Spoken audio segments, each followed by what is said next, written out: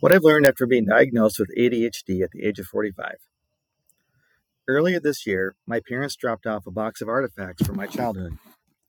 It was your typical collection: certificates of achievement, newspaper clippings of box scores from my athletic events, artwork from my primary years, and report cards.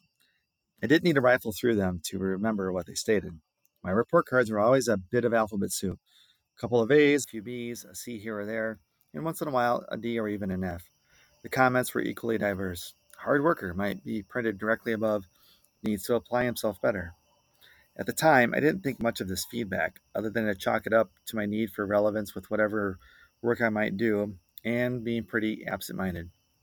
But for whatever reason, revisiting these artifacts from my past prompted me to pay attention to some of my current challenges. For example, starting projects but only getting halfway done with many of them, misplacing my keys and my wallet on a seemingly rotating basis, regularly missing grammar and spelling errors in my writing, a struggle with boredom.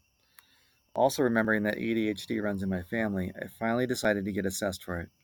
Not long after I was diagnosed with ADHD combined type, inattentive and hyperactive, with the former quite prominent. After feeling relief and an explanation for some of my challenges, a question came up for me: why didn't I seek this assessment sooner? The simplest answer is I didn't know what I didn't know. Certainly, there were environmental cues that told me something was off, but the pernicious part about ADHD, at least for me, is the limited capacity for self awareness and critical thinking, the very skills I needed to start addressing this challenge.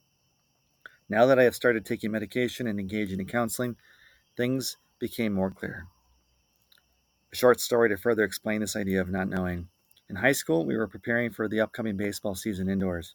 I was a pitcher and I was throwing a simulated game off a wooden mound in the gym. The catcher started complaining that I wasn't throwing the pitches that he was calling, for example, a curve instead of a fastball.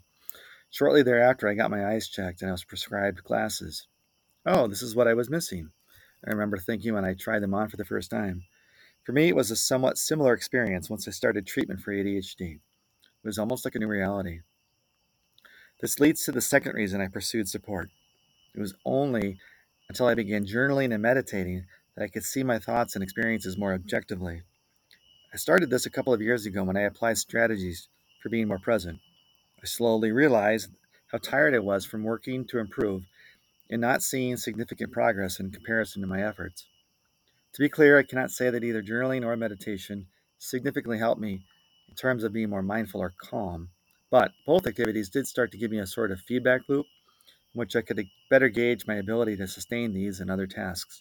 Conclusion: it was difficult. And a final reason for delaying: I didn't want to admit that I might have ADHD.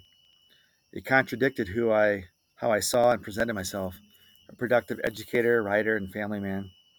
Our culture accelerates judgment and rewards achievement, especially with the advent of social media. We are encouraged to portray ourselves to be Pinterest perfect, Instagrammable. To acknowledge that I might not be who I thought I was would require not only being open and vulnerable, it would require an identity shift. I think at some level in my subconscious, this shift felt like too big of a change. However, as I have reached this stage in my life, especially with the increasing realization that my time on this planet is limited, and no, it's not a midlife crisis, the urgency to improve felt high. Thankfully, the identity shift I have to make is one I am starting to welcome: an imperfect person who is still a successful educator, writer, dad, and husband, with the added benefit of being able to use this knowledge and self awareness to better help myself and maybe even others. Three things I have learned after being diagnosed with ADHD. Number one, admitting that I might have this challenge was the first step to seeking help. I see this initial reluctance with others too, especially parents who are hesitant to have their child evaluated. I believe it goes beyond not wanting their child to take medicine, although that is certainly part of the issue.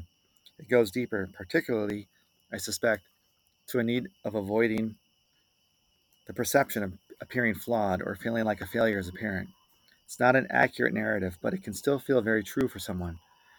This understanding is something I will bring more consistently to my conversations with others. Number two, counseling and medication are only part of the solution.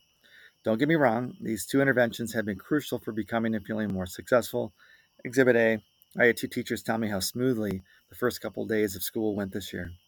While recognizing an awesome faculty, staff, and group of parents to help make this happen, I do chalk up some of the smoothness to my improved capacity to get things done more efficiently and to do them well. In addition to these hoped for changes, I've also noticed that I have increased patience for the people in my personal life. I don't feel myself getting as annoyed with issues we all deal with. There's this lessening of reactivity to the events in my life when they don't match my expectations. Self regulation has improved.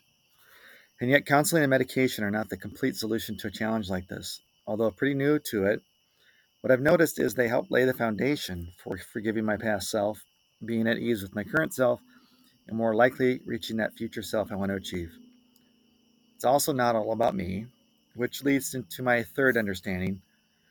When we take care of ourselves, we can better take care of others. I'll be honest, I was not totally sold on self compassion as a strategy for improving myself. Journaling, meditation, etc. felt a little woo woo. What I've realized is that by addressing my needs first, I can better respond to the needs of others. A smooth start to the school year, less frustration at home. The benefits I receive from taking care of myself seem to have a multiplier effect. Self compassion and compassion for others are mutually inclusive. Okay, I will leave you with one more question that you may be wondering. Why am I sharing this with you? First, writing is how I process my thinking and experiences. Like the journaling I did before my diagnosis, I can see how I view reality right now and respond accordingly. Second, by writing publicly, I hope that who might struggle with similar challenges will seek out support and get answers. Maybe the challenge is internal, external, or a mix of both. Finally, I want to do my best to represent how the world actually exists instead of perpetuating the myth of perfection that social media and other online platforms encourage. It's unhealthy to constantly feel this need to meet expectations that simply aren't attainable, at least without sacrificing our well being. I write online to support others and to offer solutions to their challenges. By openly sharing my own challenges and sharing the solutions that have helped me, maybe that's the best way to help you too. Take care.